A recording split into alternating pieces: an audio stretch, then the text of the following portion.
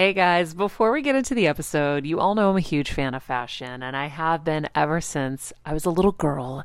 And my first job, by the way, was actually at Macy's. And my love for fashion began when I started there because I worked in the fragrance department, but of course, my eye was always on the clothes and the makeup and everything related to style.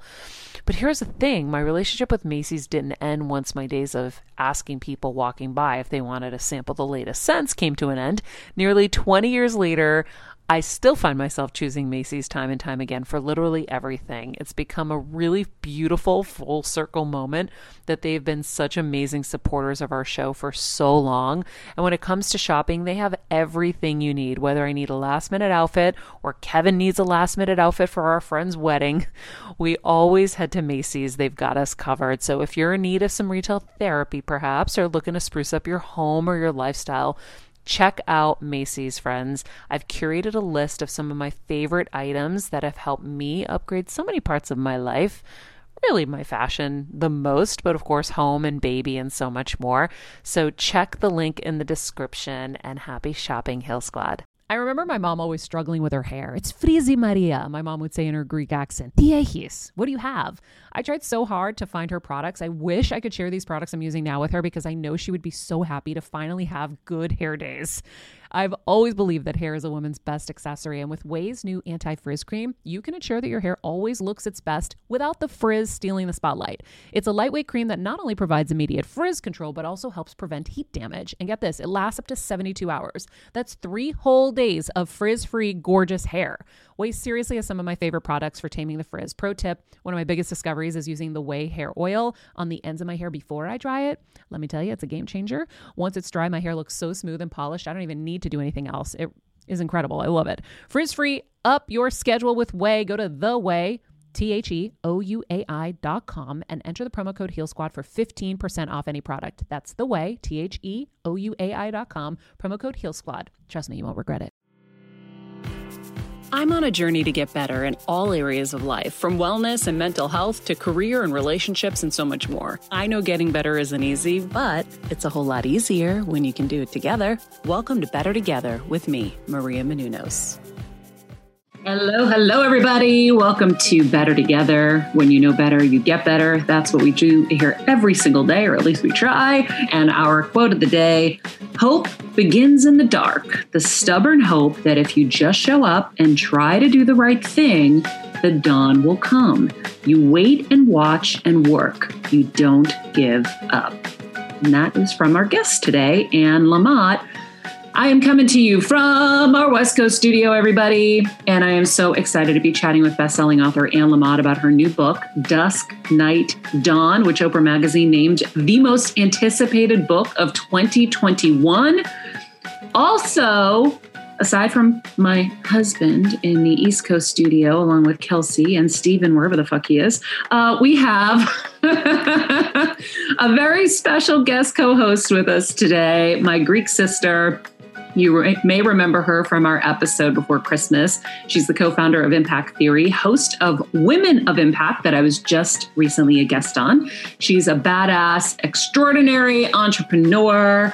Lisa Bilio, thank you so much for being here today. Oh, girl, it's an absolute honor. Thanks for having me. I'm so excited. We're going to have so much fun. All right. Well, we are going to move along to our guest today. Anne Lamott is an American novelist and nonfiction writer who's often referred to as the people's author. She's been a best-selling author for more than 2 decades. Anne's writing, marked with self-deprecating humor and openness, covers such subjects such as alcoholism, single motherhood, depression, and Christianity. Her genius lies not merely in her ability to create humor from darkness, as writers often do. Rather, her unique genius is her ability to do so while maintaining her faith and leaving readers and the world with hope. To Anne Lamott, books are medicine. She's been quoted as saying, "Never give up on intimate friendships or science or nature. They've always saved us and will again." And recently posted, "We are Easter people living in a Good Friday world right now."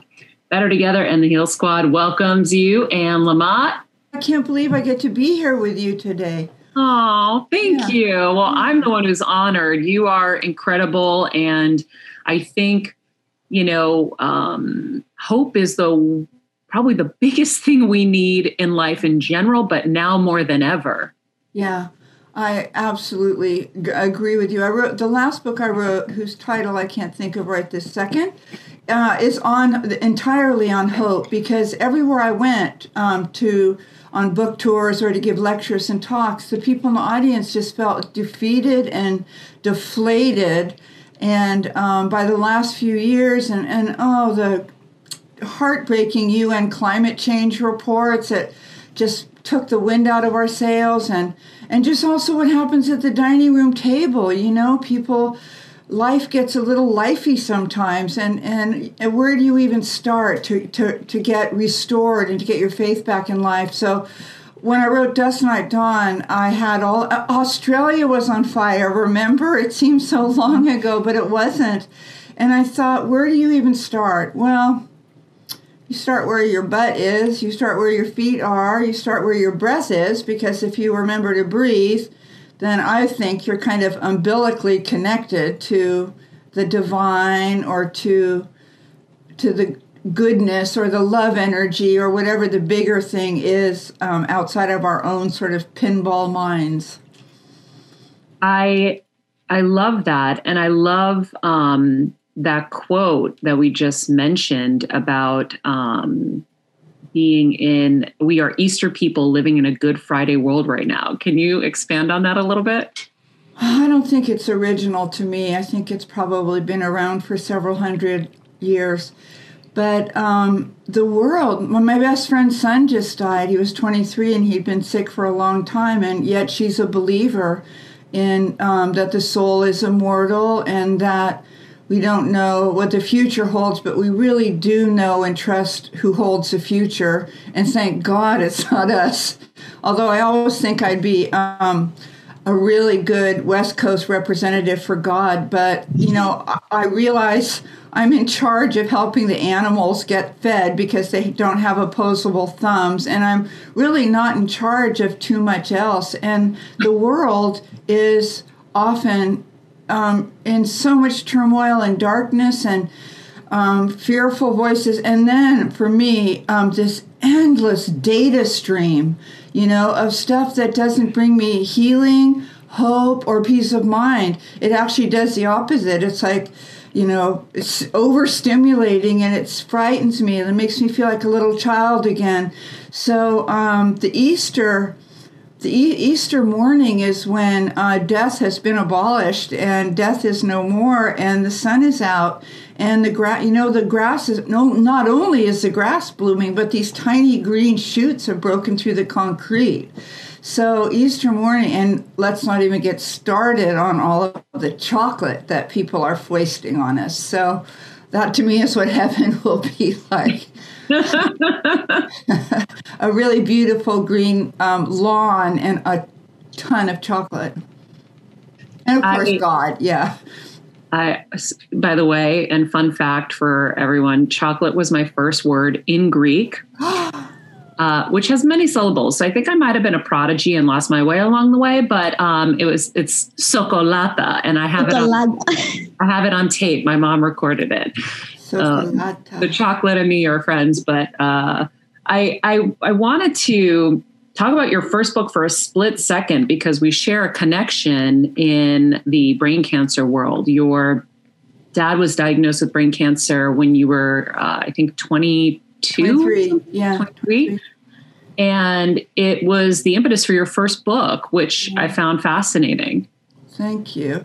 Yeah, I was 23. My dad had metastasized melanoma in his brain, which at that time, this is the later 70s, no one had recovered from. And so I did what I'm sure you do, and I always do, is you try to find a book about somebody who has already been through it, who can share their experience, strength, and hope, and say, this is helpful, don't even bother with that, it's a waste of time, and try this, and never give up, and there weren't any books like that because cancer hadn't really come out of the closet yet. It was sort of considered unseemly to mention cancer or death. And my dad always had a prognosis that was never going to be good. And so as I later always told my writing students, write the book you'd love to come upon. Mm-hmm. And so I started, my dad, who is a writer, said, I'm going to tell my version of this because the stories are what heal us. You know, the great Barry Lopez said, sometimes we need a story more than we need food. And when you're on the go 24/7 like me, guys, finding ways to make life easier is so important for my health and sanity. And that's exactly what my friends at Macy's do for me. From working there as a teenager to now going to them for so many of my daily essentials, it's been my go-to for so many years. And having everything in one place is such a time saver for me. With being a first-time mom, for a while now, as you know, I've had plenty of those, and being able to rely on them for all the things has been amazing. Plus, having everything in one place has made being a new mom just a little bit easier for me. So I know we're all focusing on our families, our health, hopefully, our jobs and everything in between, but it's time to make your life a little easier. And to help you out, I've curated all of my essentials from Macy's for you and the whole fam. All the details are in the show notes below, or you can just click the link in the description to get your hands on them too. I have some new picks on there. This little bomber jacket, this little black dress. You're gonna love it. So my dad said, I'm going to tell my version of this. Why don't you tell yours?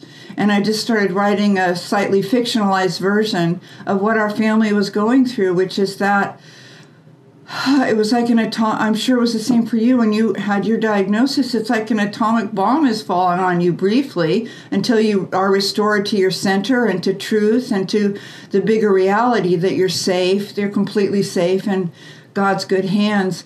And my family had a wonderful sense of humor. And I've always said at every talk I've ever given that laughter is carbonated holiness.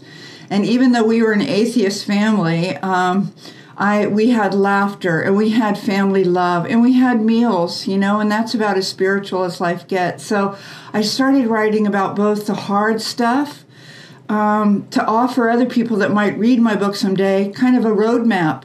That first we tried this and that. First you try to control something. You try to kind of horse this into submission, and it doesn't work that way.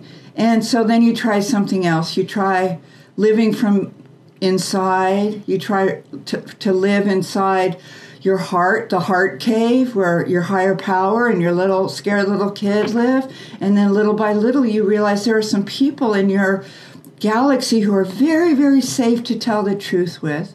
And once you can say, I believe in God and this sucks and I hate it, and people go, thank you for trusting me, then you're halfway home. So that was what my first book was. And you know, I think it's 43 years ago. Can that be right?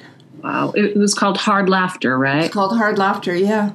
Yeah. I wonder when you look back on it, you know, so many people are dealing with, you know, life-threatening diseases. What were the biggest lessons? I know you were saying, I think in a sense, we don't have a lot of control and to kind of surrender.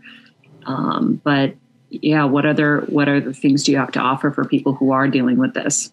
Hey, Heal Squad and Better Together fam. It's been a tough year, but we hear from so many of you just how much our content is helping you heal and get better, and it makes us feel so good. Our team works so hard to deliver this life-changing content, and a lot of you guys ask, how can I have a bigger role in our Heal Squad community, or how can I do my part to help Better Together continue to uplift even more people? First of all, thank you for that sentiment, and we're so grateful for this community. If you could help us by giving us a 5-star rating and a comment on Apple Podcasts, that's amazing. Second, you could join the Better Together with Maria Menounos Facebook group and Instagram page. Third, you could share the show with a friend in need. And finally, for as little as $10 a month, please join our Patreon to get monthly live heal events with world-class healers, ad-free episodes of our show, and even weekly bonus episodes exclusive to Patreon. Getting better isn't easy, but it is a whole lot better when we can do it together. We love and appreciate and are so grateful for all of you. Well, for me, I have 2 brothers, and one is 2 years older than I am. And so to me, surrender means you get your face ground in the dirt. You know, surrender in my family, because we were left-wing intellectuals, you never surrender. And surrender means weakness. And as I developed spiritually, as I evolved in my 20s and then converted in my early 30s and got sober at 32, you learn that surrender is, you put down your weapons and you come over to the winning side, which is the side of goodness and gentleness and this trippy love energy or this love intelligence, or whatever you would call God. You might call God Phil. Whatever it is, it's not your own kind of screwy pinball machine mind. As soon as you come over to the winning side, that for me is when you have a shot at peace of mind and acceptance. The surrender leads to the acceptance. It doesn't mean you have to love it. It's like forgiveness doesn't mean you have to have lunch with the person next week. It's that you accept that something really scary and bad is happening or has happened, over which you don't seem to have a lot of control, and that you're powerless, but you're not helpless. And what I learned at the young age of 23, my dad died when I was 25, and he really was the center of our world. He really was our higher power. Was that it begins with this kind of radical self-love and this radical self-care. And we were raised in the American way. I don't know if it's the same in Greece, but the American way is that you believe that if you just get something that you think is missing, then you're going to be okay, and that there's something that you can achieve, buy, date, or discover that will fill the Swiss cheese holes in your soul. And the Swiss cheese holes are so big when either you or your most beloved person has a cancer diagnosis. But what you learn spiritually is that we're not hungry for more and more and more of what we think we need to get. We're hungry for what we're not giving. And that once we start to give and we become people of service and we get out of ourselves to become people for others, paradoxically, we begin to fill up again. And it's like the font inside of us, the holy water font fills up. And we're not running around desperately with our little begging cup trying to get more from the world. The world did not give me love and peace of mind, and the world can't take it from me. But I need to remember that it's going to be by sharing what I've been so freely given, by giving that I receive. I just got the chills everywhere. Lisa, I'm sure you are too. Oh, God. My neck was hurting so much. I was nodding so much at that. That was so powerful. It's just amazing to think of it in those terms. Like, we're hungry for what we're not giving. Yeah. Like when people call, which they do, people I love, and they're upset or they feel really empty or freaked out by something, I say, you know what, if you want to have loving feelings, which is, to me, heaven, to be filled with loving feelings, right, Maria? Mm-hmm. It's heaven. If you want to have loving feelings, you do loving things. And you do a few anonymously. I'm a Sunday school teacher, and I have a tiny little Sunday school at a failing church with usually 3 kids of all different ages. And I have taught them this basic lesson. If you want to feel happy and filled up, let's go outside right now and give away half of the crayons at this. We have tons of crayons. Let's give away crayons to people on the street who have kids. Let's give them our pencil sharpeners and some colored pencils, because it's hard for homeless people to get pencil sharpeners, right? So we start to give away what we have in our class that we've thought made us feel so rich and endowed. We give it away and we get ecstatic. We actually get too happy, right? So, and then if I taught them also during Advent one year that we would every single day, besides trying to give crayons and pencils and pencil sharpeners to kids on the street, that we would flirt with really old people, because the culture doesn't honor old people, right? They're annoying. You're at Whole Foods and you're in the express line and they've got coupons, right? Please, God, don't ever let me be a person of couponage. And people they don't get noticed. And so I would say to my kids, as we prepare, as we do now for Easter, we flirt with old people. We say, you know what? I love your hat. Where'd you get it? Or you say, if you're on the street, is your dog friendly? Can I pet her? She's so pretty. And you just lift other people's spirits. And the paradox, because all truth is paradox, is that you're the one that gets happy. I love Flirt with Old People. Kelsey is the voice of God here. She's our producer, and she and I shared that. We love old people. I always was the one that sat with the old people. Me too. And me too. Me too. So I like the concept that you're bringing to us to make us more aware of something we can do in a kind of grander way, right? Like Flirt with Old People. I think it's so great. I think of all the people. I went to the bank yesterday, and there was like the janitors, and I have such a tight connection because we grew up janitors. So I always make sure I stop and acknowledge and say hello to them. And they're usually like a little confused. And, but I'm going to now really focus on flirting with old people. I usually will say hello, but now I'm going to take it a step further. I love that. Yeah. It's really insane how people don't admire the older generation, if you will, more, because it's like, they're so freaking wise. How many people, Maria, turn to you and it's like, oh my God, Maria, you've achieved so much. Tell me your words of wisdom. And it's like, we have an entire world of humans that have lived 70, 80 years of learning and failing. And it's like, pick those people's brains. Those people know stuff about life. They know the realities about life. And it's like almost like if you had a crystal ball, right? And you could be like, what can I see in the future? They're right there. Ask them.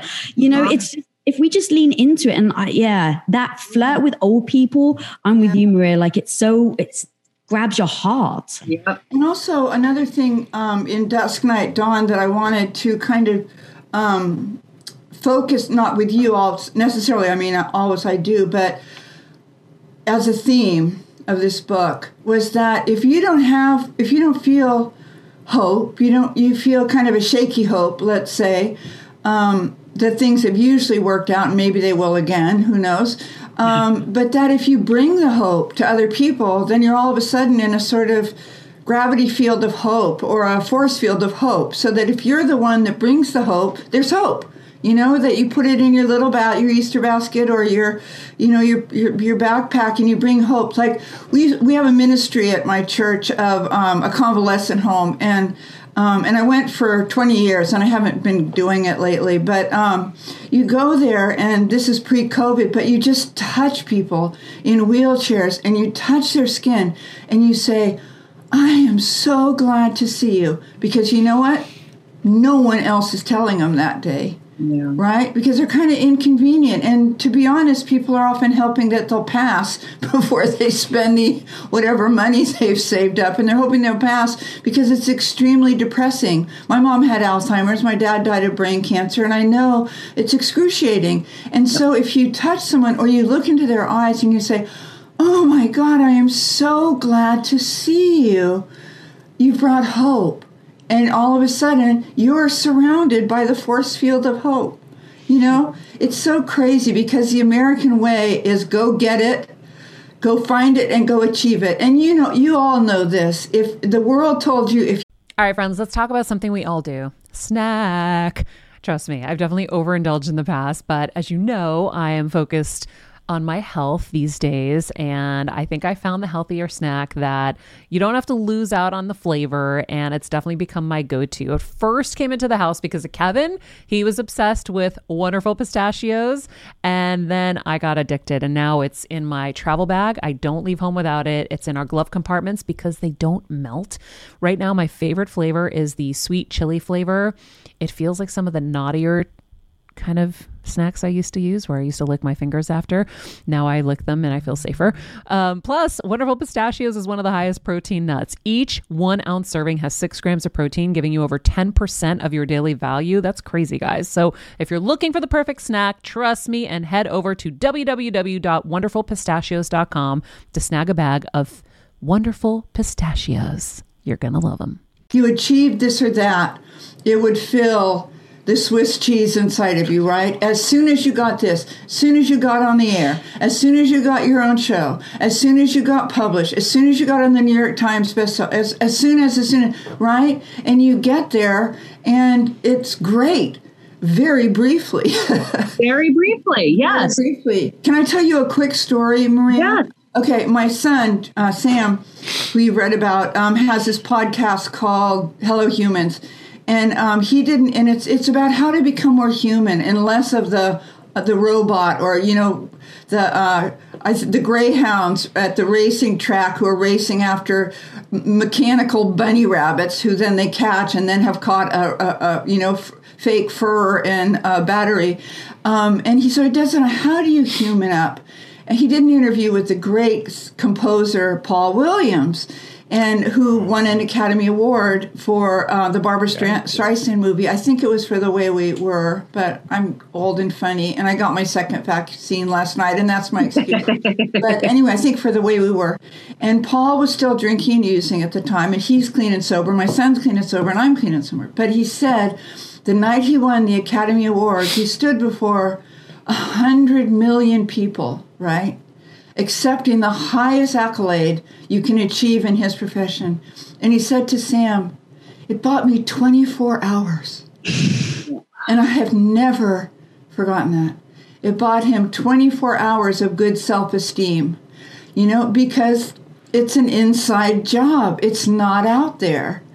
And so that respect that you long for is not out there. It's from you, and maybe your two very best girlfriends, and it's an inside job. It's a very tender green shoot, like that breaks through the concrete of all the lies that the world told you to get ahead in first grade, let alone college, let alone your job, to scramble and scratch and claw until you are about to achieve the thing that you think will fill you up. And as Paul Williams said to Sam, it bought me 24 hours. So how do you navigate life when life, we're taught, is a series of goals? We need a dream. We need to have these kind of benchmarks, right? And, your parents teach you want to go to college so you can get a job and you can be successful. And success is measured with awards like Oscars or Nobel Peace Prizes or, whatever it is in your field. How do you kind of grapple with that notion? But then also, like, the three of us have been on the other side. We've had those accolades. And so we've seen that it's fleeting and it's quick, but I can't tell that to somebody who hasn't achieved their dream yet, that there's still more and that there's still going to be a void after that isn't it. How do you explain it to someone who hasn't gotten it? And then how do you explain what the real fulfillment is and how you get it? Well, for me as an artist, I have been dirt poor. I've done that one, and that was not as festive as I had hoped, but I got my first real advance for my fifth book, which was Operating Instructions, a journal of my son's first year. And then my second book was called my sixth book was called Bird by Bird, and I got something like $50,000 for it. But it's 2 years of living, and by then I had a baby, and so I just dreamt of being the next Stephen King, or being on Oprah and having a swimming pool and getting fish forks, and I always thought fish forks would mean you'd really arrived, and. But what I had to remember was that the work itself was where the payoff was, and that you bring your very, very, very best ingredients to your work, that you try to come from a place that's not trying to con anybody. You're not trying to suck people into it. And I have to sell books in order to support my family. And I've been doing this for 45 years. And it's wonderful to be a published writer. And it's wonderful to have these big audiences. I love that. But they make me, I go into postpartum after every big event, like I'm publishing next week, and I'll be postpartum afterwards. I'll be exhausted. I'll be kind of sad, and all that energy will have dissipated, and people won't be clamoring for me. Not that they're quite clamor, but you kind of clamored for me, and I scammed my way onto your show, which really was a dream come true. And so I don't ever dismiss people's dreams. My son has a tattoo on his arm that says, "We never give up." And it took him a very, very long time to get clean and sober, which he did like 9 years ago. And it took him a very, very long time to get a podcast, Hello Humans, that was a culmination of everything he loves, which is sharing, disseminating spiritual wisdom to an audience of people that are starved for kind of operating instructions on how do we go on when we've lost somebody that's an unsurvivable loss. How do we go on when we've been sober about 3 weeks and we never quite remembered how to write checks, or shower or floss? Or how do we go on when somebody we can't live without has ended the relationship, or we can't seem to get the job that we know we would just nail? How do we go on? Well, we stop. We get to, that's all this kind of forward thinking and this tripping, and it's fantasy, and which I love, don't get me wrong, but it's again, in some ways, like that mechanical rabbit that the greyhounds are chasing after. And so you sit with the greyhound and you say, you can race today or you don't have to race today. But I got us a breakfast sandwich at Mario's, and I'm going to give you half, and let's just rest. Rest is just about the most spiritual act we do, and yet we signed a contract the first day of kindergarten. Well, no, not kindergarten, because you get to lie down and rest in kindergarten, but say first grade. You're going to keep going. You're going to be in forward thrust. You're going to nail it. They start you off on the multiplication tables, right? You got to memorize the multiplication tables, or we've got a problem on our hands. Then you've got to figure out division, and then long division. Oh my God.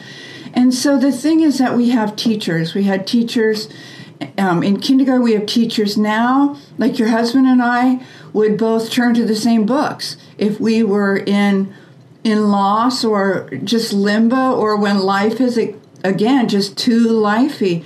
You turn to the teachers. And you turn to rest. You turn to prayer. You turn to meditation.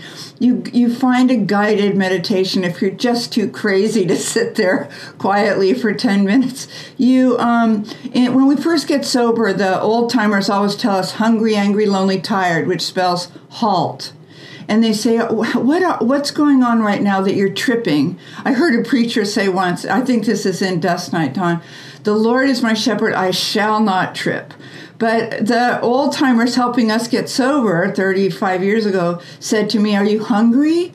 What's going on? Why are you tripping? Why are you thinking about beer when it brought you to your knees? So are you hungry? Are you angry? Are you lonely? Are you exhausted? Are you tired? You're probably one of those things, so why don't we deal with that, and then there'll be kind of trickle down. We take care of our soul and our heart through the external world, through the skin, through eye contact. Like we're looking right into each other's eyes right now, Maria, right? Mm-hmm. And so it's like in Traveling Mercies, there's a piece about the shyness I feel about my jiggly cellulite thighs, and how I learned radical self-care for me to deal with the shame, this kind of institutional shame that women start learning at 4 years old, was to rub lotion into my thighs, rub this delicious smelling coconut lotion into my thighs, and also to put a little temporary tattoo of a rose on my thighs, and to beautify my thighs as a way of healing my hurting soul. And so I have a lot of people that come to me wanting to know how to write, or if they should give up, or if it's ridiculous to keep trying. And I say, it would be ridiculous to quit. I always tell people, no one in your family is going to be happy to hear that you're writing a memoir, but I am. And if people wanted to write more kindly about you or more warmly about you, they should have behaved better.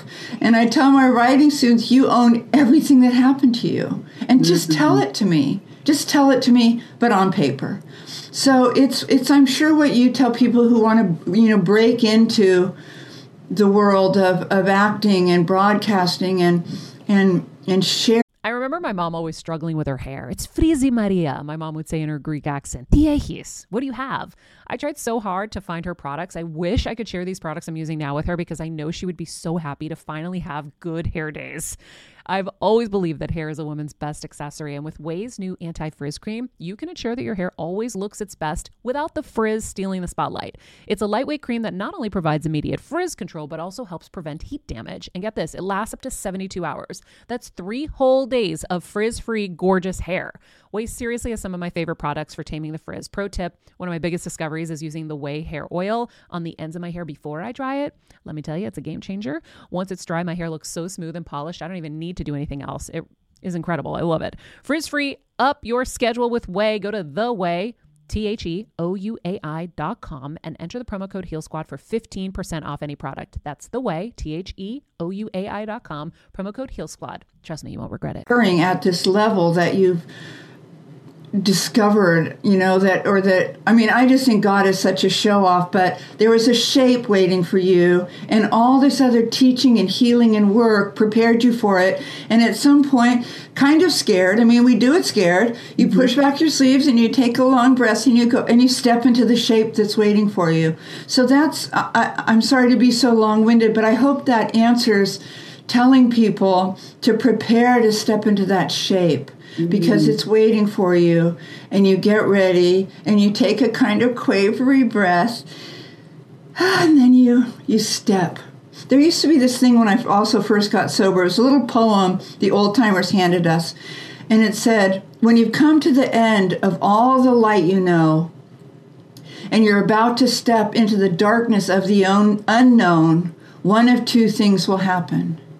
You'll either land on solid ground, or you'll be taught how to fly. I love that. Yeah, it's like, it's all a big journey.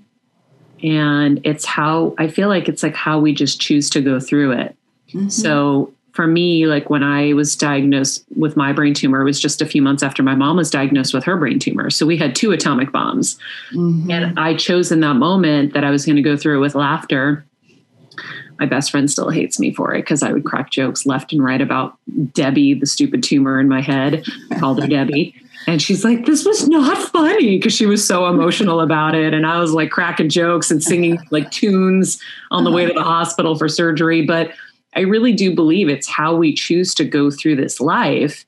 And even when, you talk about how kind of difficult the world is right now and challenging and scary, and I am making conscious choices to shut off all that noise for my own sanity and my own well-being. And I think that's a choice. And you talking about, being hungry for what we aren't giving, that's really just a call to service, right? Is like, go serve people and you'll feel better, which we all know. I'm always advising people when they've lost their way. I'm like, go volunteer. You're going to feel so much better. It's going to be for you, not for them. Go volunteer and you'll find your way through that. I just think it's all just choices. It's decisions. Yeah. It's decisions to rise up and to take the higher road, and to remember that for me, and obviously for you, since your show is called Better Together, that the nutrition and the healing comes from the precious community. Like the great, Martin Luther King talked about the beloved community where he got his strength, and that is where we experience the power and the peace of God as we understand God. But that Henry Nouwen, who was a Jesuit from France, became very, very, very famous, Harvard lecturer, bestseller, and he left it all to go to this community of people with severe learning disabilities. And for 20 years, he helped a man every day dress, eat, learn, who never could say a word back to him. And to think about the precious community, and oh my God, thank you, God, thank you that I do. I have this tiny little church. I have a recovery community. I have the greater community of all of us are sharing what we're finding as we go about healing and about God consciousness and about, and it's so exciting. You know what I always think of too, Maria, is the cellist in Sarajevo, that famous poster from 20 years ago after Bosnia-Herzegovina was bombed to to the Stone Ages, and he put on his tuxedo every day. He'd been in the Bosnian orchestra, and he put on his tuxedo, and he took his cello down to the bombed out side of where the Symphony Hall had been. There was just rubble, and he played Mozart and Brahms every day, and people came, and they were healed. Yeah, I mean, he was hungry for what for was giving given too, and so he went out and he gave, but he was giving to himself.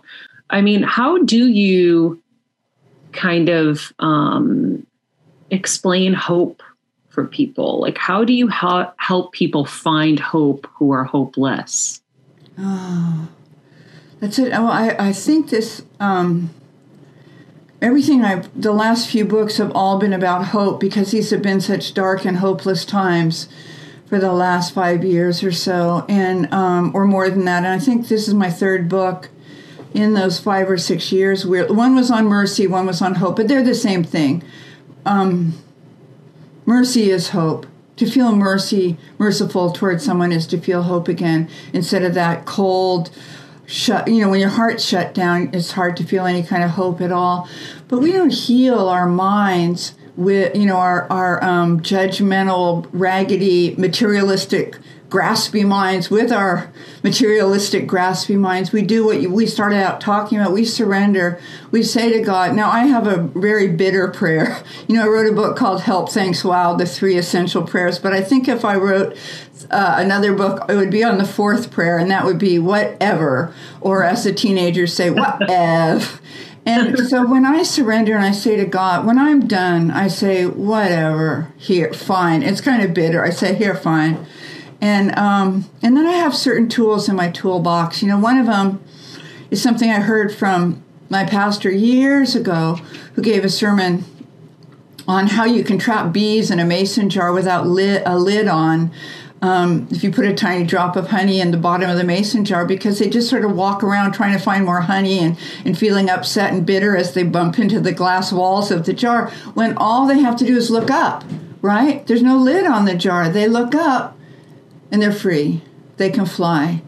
And so I always think about, look up, look up. If I get outside, I'm 80% better. You don't stand outside and go, well, this is kind of a medium full moon tonight, You walk outside and you go, wow. Mm-hmm. So it's all sort of a piece that I heard a great acronym somewhere. I forgot where.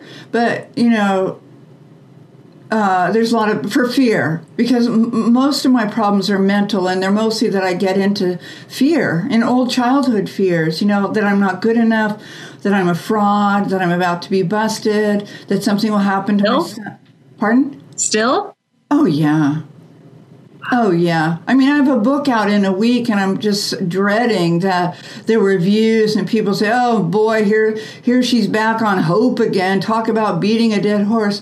But even when Oprah says it's the most anticipated book of 2021, you still feel like that? It's Paul Williams saying that getting the Academy Award bought him 24 hours.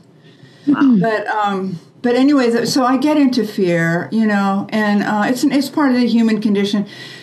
And what the acronyms people love is like forgetting everything's all right, or but the one I love is the frantic effort to appear recovered. And what that means to me is that if I have a frantic effort to try to convince everyone that I'm doing really well, I'm just having a fabulous self-esteem today. Oh, the world is my oyster. Oh, I've got it's my 19th book coming out, and Oprah likes me, and blah blah. And then I'm doomed. But if I say to my husband, or even to my grandchild, or even to the kitty, I feel scared. I just feel really uptight and worried today, and I got one bad review already. I got it. Oh my God. I mean, you're going to get bad reviews, right? You must get really bad feedback.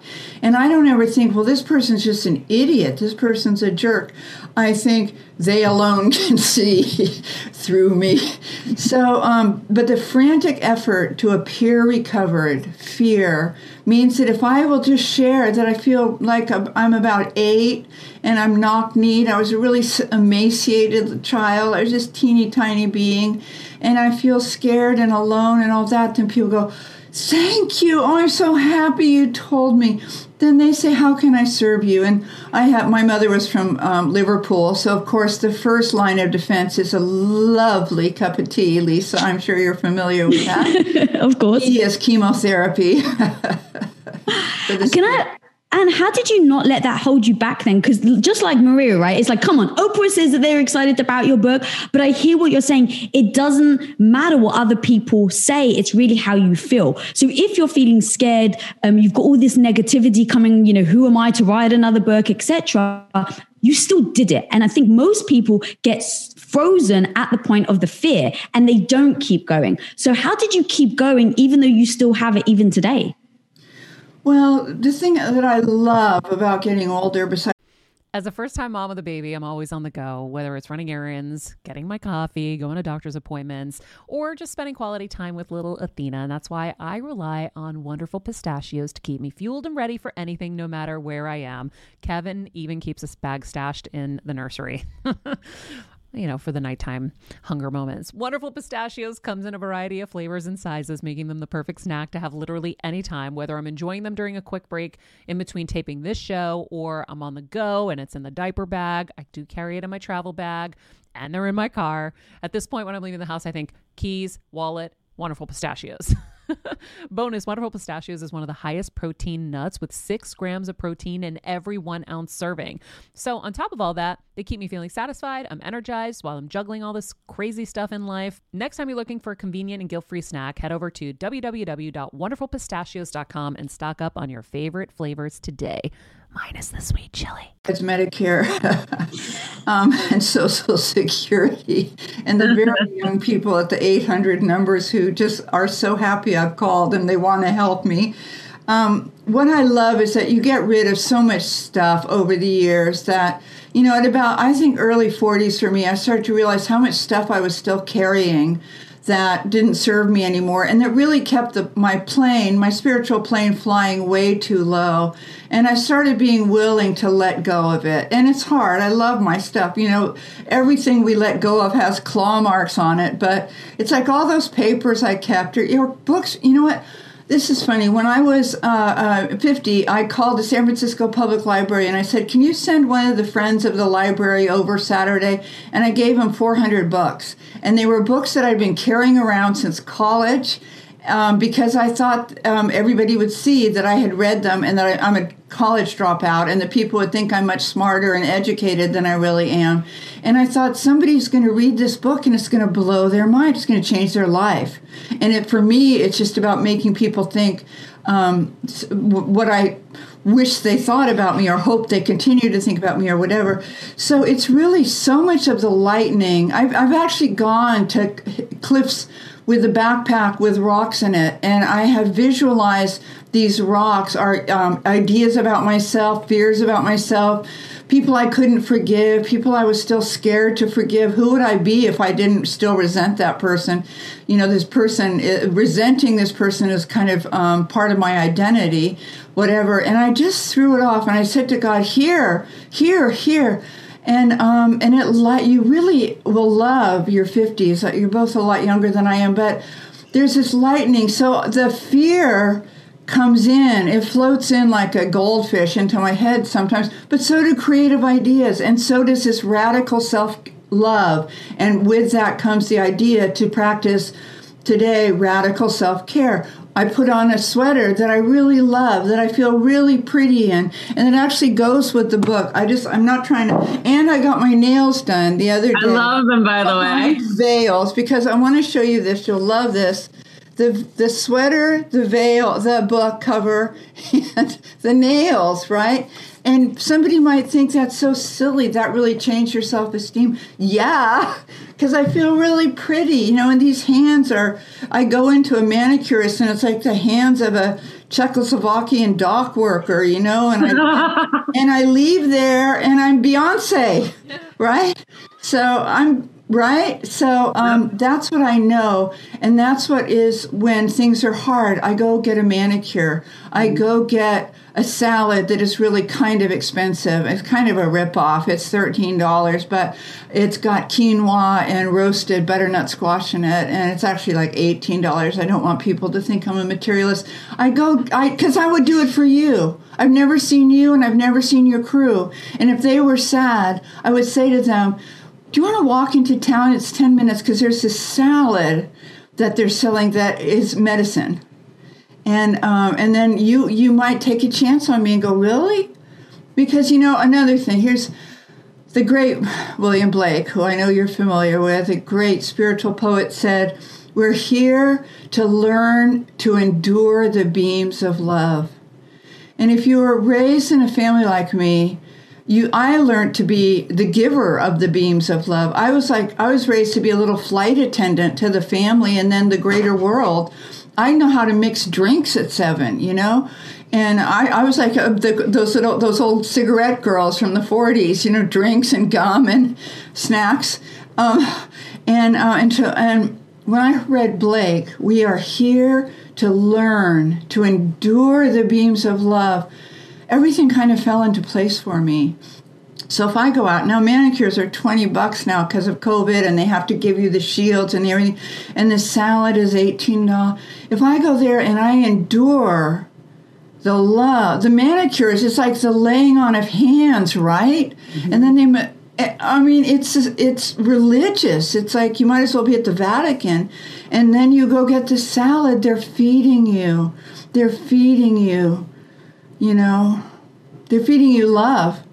When they feed you nourishment and nutrition, and when you receive it, because today you deserve it. And that's my message to people. Today you deserve it. You deserve only love and nourishment. And sometimes the nourishment is, roasted butternut squash, and sometimes the nourishment is a pack of M&Ms. But, you know what you're longing for, what the little kid inside of you really, really wants today.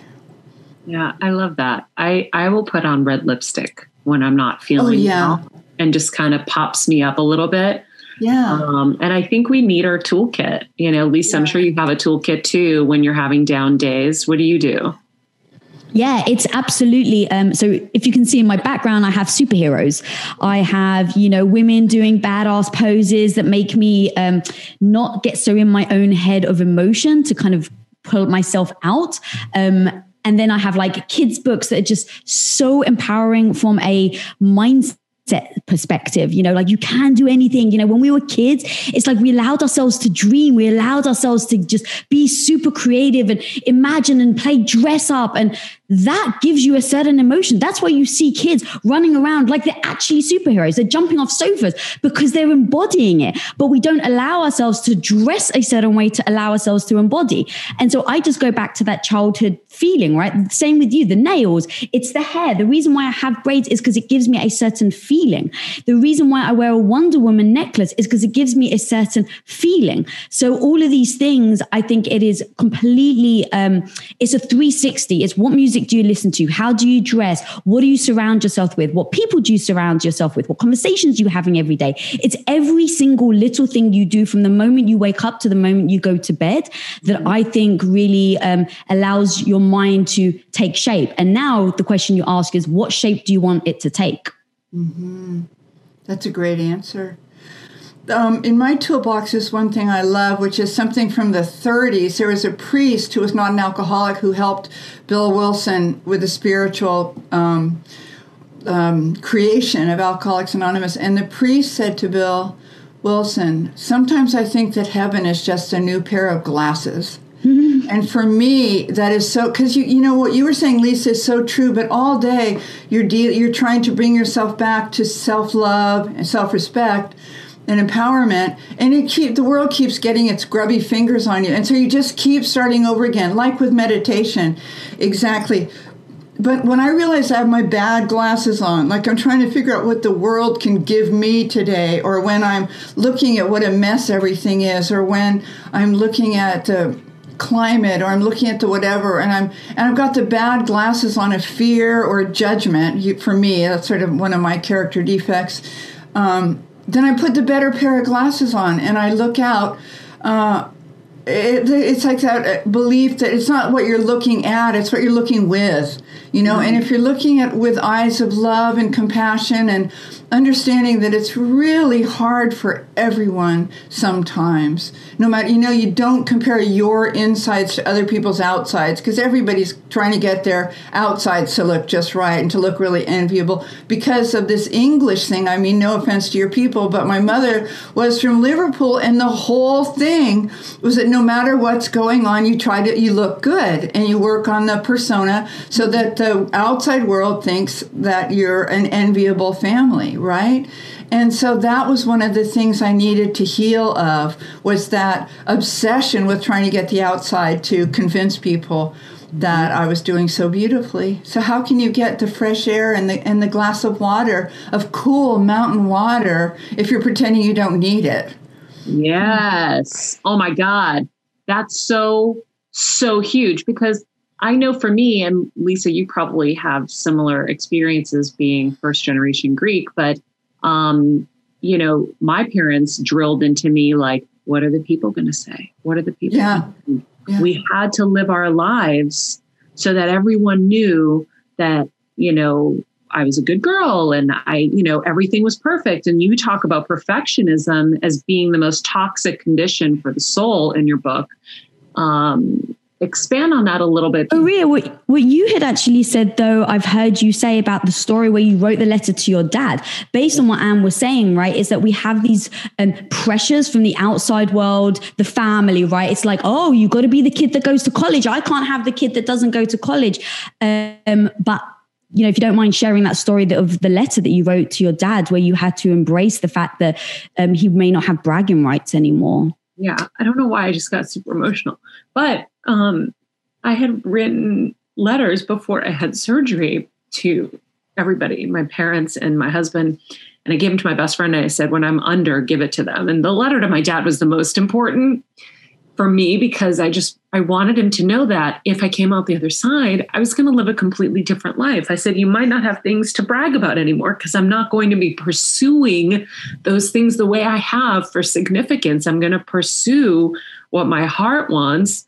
And that just might be a different course. And so, yeah, I think that was like a big kind of moment for me, where I kind of just drew the line and said, I hope you still, which is crazy to think they're not going to love you, but that's your biggest fear. I said, I hope you'll still love me for who I am. And, he's never asked me what I'm doing career-wise ever again. Uh-huh.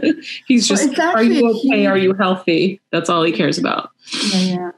It's a huge thing for anyone hearing it, because it breaks the trance for other people. See, I mean, our stories are medicine for other people. Like that story, like Rumi said, through love, all pain will turn to medicine. Through love. So for you to tell that story of a father's love for his daughter and a daughter's love for her father, the trust implicit in you telling him that, like, I might not be your braggable girl, that we don't know, is medicine, because somebody else might just do that. They might do that upon hearing you having told that. They might write to your mom and say to their mom and say, my whole life I've tried to do this, and I love you, but I'm not going to do that anymore. I'm not going to be able to pursue that. I'm beginning a new life of breaking through the perfectionism, and I'm not going to be anything like the perfect flight attendant to this family that I've always been. I'm going to be me. And I love your idea for a book, Maria, because it's re-raising yourself, and it's it's about developing that awareness that you're doing it's like this old jukebox, from when we're 10 years old. And those songs served us. We got ahead. We're safe, we're loved, we're doing well. But they also were kind of crippling or pretzelizing. They kept us really, really small. And so it's kind of, for me, about programming new songs onto the jukebox. And there's, in Bird by Bird, the book on writing, there's a whole chapter on perfectionism, because I so believe it's the voice of the oppressor. And more than anything else on the jukebox, it keeps me small and cringy and kind of desperate. And so with my writing students, I talked about writing terrible first drafts. And I promise them that anything they've ever read, any book, any novel, any memoir, anything they've ever read that they love, that changed their life, began as a god-awful first draft. And that's how it comes through us. And if you're trying to do it well, you're not going to finish your book. I can tell you that, Maria. If you're trying to write a beautiful book that's just exquisitely articulate and profound, it's not going to happen. But if I say to you, in 1 year, I'd like you to have finished a horrible first draft that's way, way too long, and that has way too much efforts at being humorous about, like your best friend hated. But I mean, you're naturally going to be really funny, but I try to be funny sometimes so people won't notice that I'm also a person who just aches with grief for the whole world and for my family, my brothers, my child, for my best friend whose son died. And so if I tell you, just do it scared, and in a year, give me a very bad first draft, and then you and I can push back our sleeves and get serious. And then when you write a second draft, there's no way to a good second draft but through a really bad first draft. And you have to trust me that the perfectionism is the voice of the oppressor. There's a chapter in Dust Night Dawn, I don't think I said this yet, where it says, dread was my governess growing up. And the dread that my parents and the culture instilled in me kept me from running out into the street, swimming in water that I might not have the skill to survive. It kept me in high achievement, but I don't need the dread anymore. I need the faith. I need the surrender. I need precious community. I need the better pair of glasses. I need the contract with myself to keep practicing the awareness that I'm playing those old songs again and they don't serve me anymore. So I would love to offer you that if you'd like to send me a really bad book in a year, I would receive it gladly. Oh my goodness. Well, I'm definitely going to take you up on that. I'm honored. Good. It's incredible. Good. Guys, I'm going to let you jump in. I mean, we're covering so much ground, and I want to make sure I let you guys ask anything that you guys want to follow up on. Kevin, you included. My hands. And Kelsey too, the voice of the show. I mean, my hand's tired from taking notes. I know. I'm just, I don't know. I'm processing everything. And it's more comment than question. Even Lisa, when you speak too, same thing. And Maria, I always learn. But just wow, what a reminder. To just re-look at everything, our goals and what we think our purpose is, and the pressure we put on ourselves, and just kind of go back to just giving and doing. It's like what it's seems like it's about, and being decent, and just being, leave it at that. And being, yeah, right. Being. Oh my God. Yeah, being. You're right. Yeah. Because I'm still in that always do. So yeah. Doing, that's giving, being. That's how I end the show every day, and I say, be a nice person, make good choices, and be present. Yeah. Because I think it kind of just boils down to that. I will jump in since Kevin's just kind of taken aback by everything. And I'll say, I really love the fact, and Lisa, I know you pointed this out too, so you can jump in as well, that you just had your first marriage. Yeah. 2 years ago. 2 years ago in your 60s. Mm-hmm. And I think that provides, just all you do is give hope, but that's like a whole other level of hope. And I was saying this morning that I wanted to make sure we didn't forget to touch on that, because a lot of pressure, again, is placed on, well, you have to get married by a certain age and you have to have kids and all these things. And Lisa, I know you and your husband had made a decision not to have children. We were kind of floundering and now have moved forward with, going for it. And then I just will surrender to whatever God decides for us, and we'll see what happens. But for someone to find their first marriage in a different age group than we're used to, I'd love to hear a little bit about that, and what was it like before and what's it like now? Well, let's see. I got married 3 days after I got Medicare and Social Security at 65. And the funny thing is, I'm a year younger than my husband, Neil, and but I'm a year and 3 months. So he was, the day we got married, he was 2 years younger because he wasn't going to turn 1 year younger for 3 months. But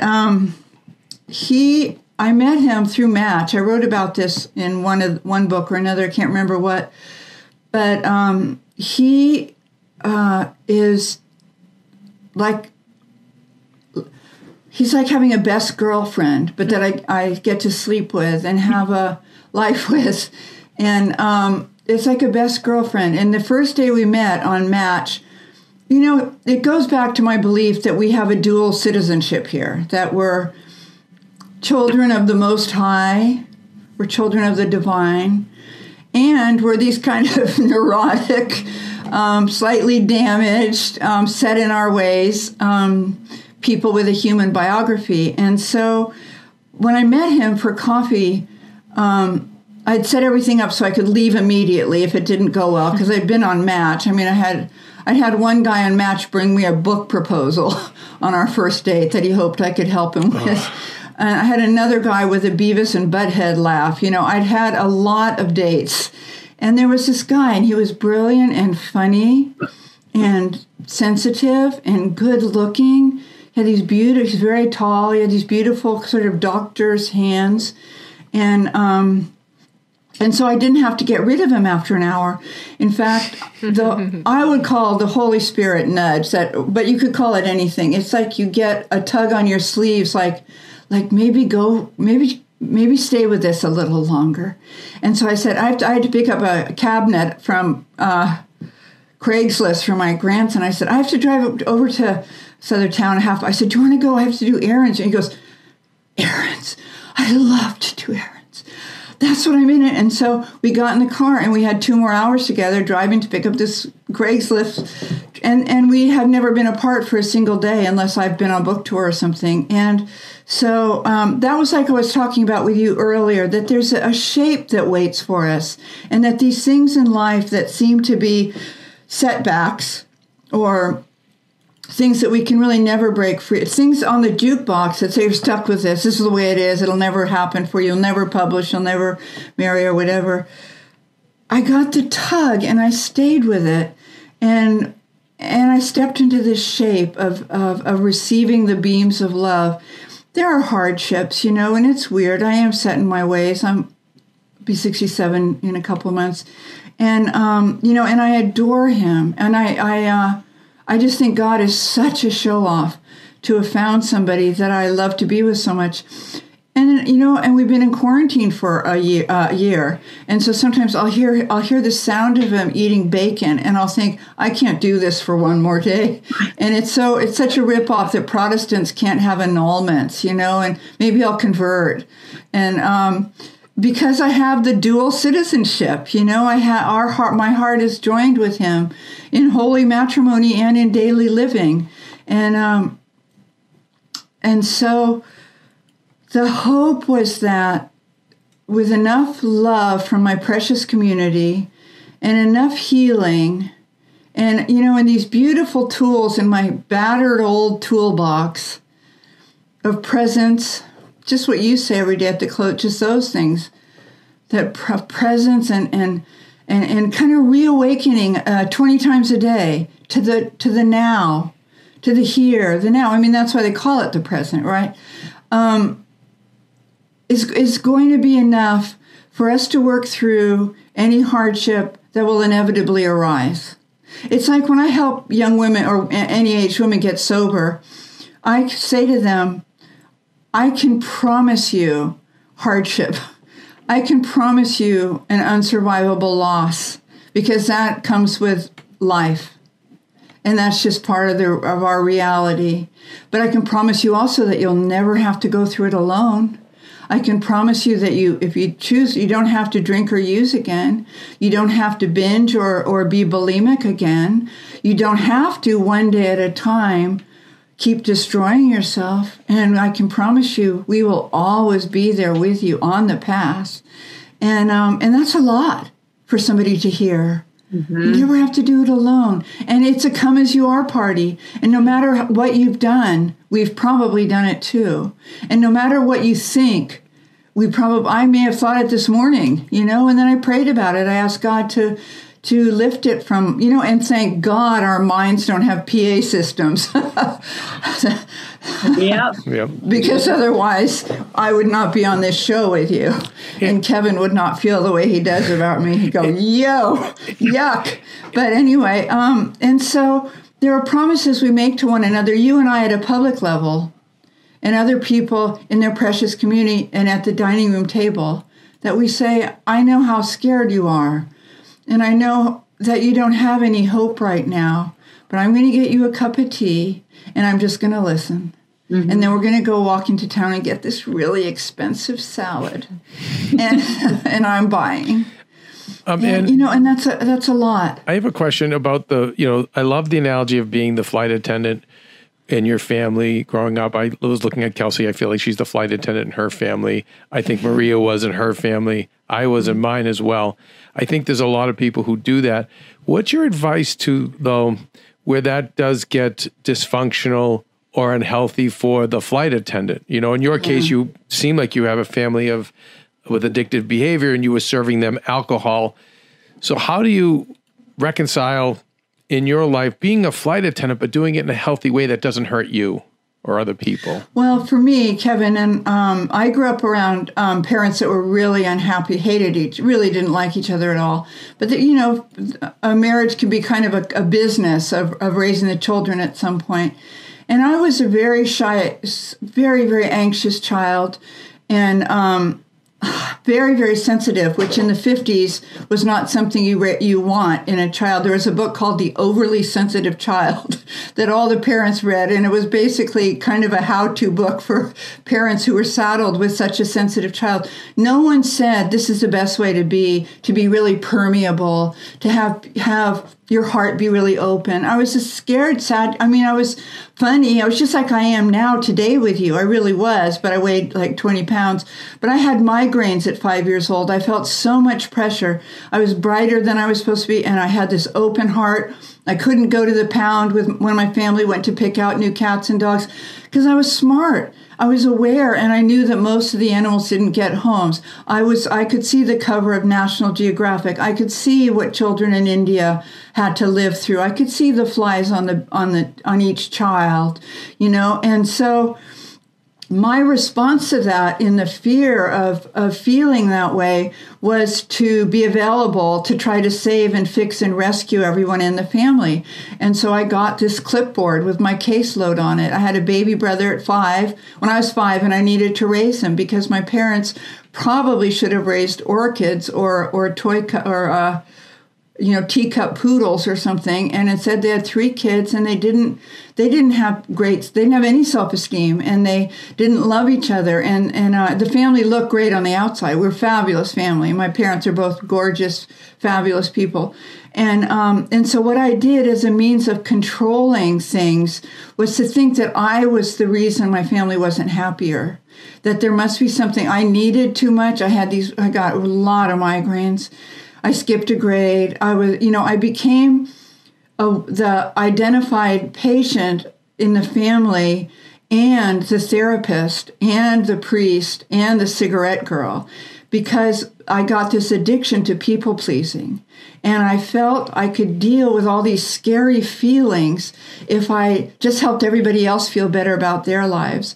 So my father had terrible relationships with women, and he was not faithful, and he drank too much, and my mom was a black belt codependent and very, very heavy and had an eating disorder. And what I did was to try to save and fix and help them, because my child's understanding was that then there would be trickle down. And if I didn't need as much, if I were less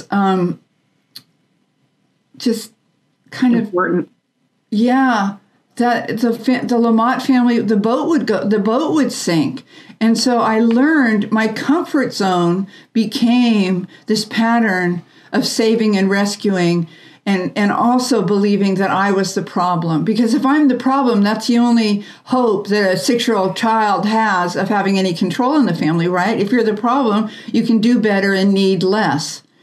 But also that you give what you wish you would be given. Correct. So you wanted someone to take care of you. Correct. And what you ended up doing is you took care of others. And I think that's something that we all have to kind of realize is you're giving what you really want in life. And you what wish you long for. Yeah. Yeah, exactly. So at some point, you start to get really great therapy if you're lucky. And you have friends to whom you can tell anything. You have soulmates. You have partners. You have pets. And little by little, I become aware when I'm trying to, it's my addiction, is the people pleasing. And if left to my own devices, my child is 31 now, right? And he's launched. But because of this sickness from childhood, I secretly would like to run alongside him on his hero's journey with juice boxes and sunscreen, and that would destroy him. My help is really not helpful. And at some point, probably 35 years ago, around the time I got sober, I realized my help is not helpful, that it hurts people. And so I have to be aware of when I'm doing what I used to do for the family of being the flight attendant and release my husband, release my son, release my grandchild, release my best friend. And it doesn't mean I'm not there for them. It's not that I won't give them anything at all that is healthy for me to give them, but it has to begin with doing this radical, gentle, tender self-care with me. Am I hungry, angry, lonely, tired? Am I sad? Do I need to cry? I probably, if I'm trying to fix and save you, probably need to just lie down and really, really cry because I feel sad. The world can be such a sad place. And so... Wow. I still fall into it. I fall into that thinking over and over again that I should be doing for somebody, which probably God hopes they will do for themselves, because then God will step in too. But if I'm feeling those feelings, it means that I'm in my disease of codependence, and the healing is within. It's through prayer. It's through taking care of that scared little child who had a clipboard and migraines. And it's saying to her, let's go lie down with the kitty and have a little cry. And then let's go to Target and let's buy a new nail polish and let's buy some overpriced lip gloss, And so it's a process, It's one day at a time. I think we're probably about to run out of time horribly, but I don't know if we are. But there's an equation I have that helps me a lot. I love equations like HALT. But this is the 3 A's.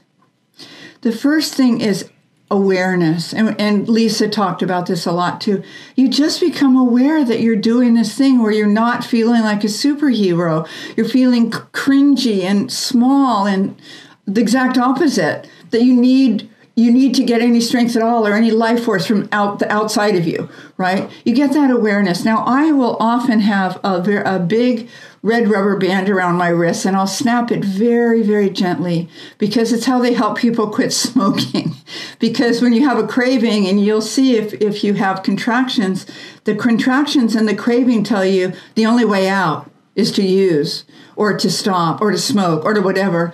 And yet the contraction and the craving lasts a few minutes. And then you're closer to giving birth to the new life, to what your whole book, Maria, would be about. And so I snap this red rubber band and I breathe. I go, oh, right, because it's on my tender heart part of my wrist. And it's like being spritzed by a plant mister. It brings me back to the here and now, which again is why they call it the present. The second A is the acceptance. Of course I'm doing it again. I'm trying to fix and rescue. I'm thinking scary thoughts or bad thoughts about my thighs or my personality or whatever. because that was my comfort zone as a child. If I was the problem, then I had some control. I could do better. I forgot to go to the gym after I had a child 31 years ago. I certainly mean to start. I accept it. I mean, I have dual citizenship. You know, I was raised to have bad thoughts about my body. I'm a girl. My friend Pat used to say, if you're a girl, an American girl over 12 years old, and you're not angry, you've missed the boat, right? So I accept it. I'm healing. It's not going quite as quickly as I had hoped, but God, I've come a million miles. And the third thing is the action.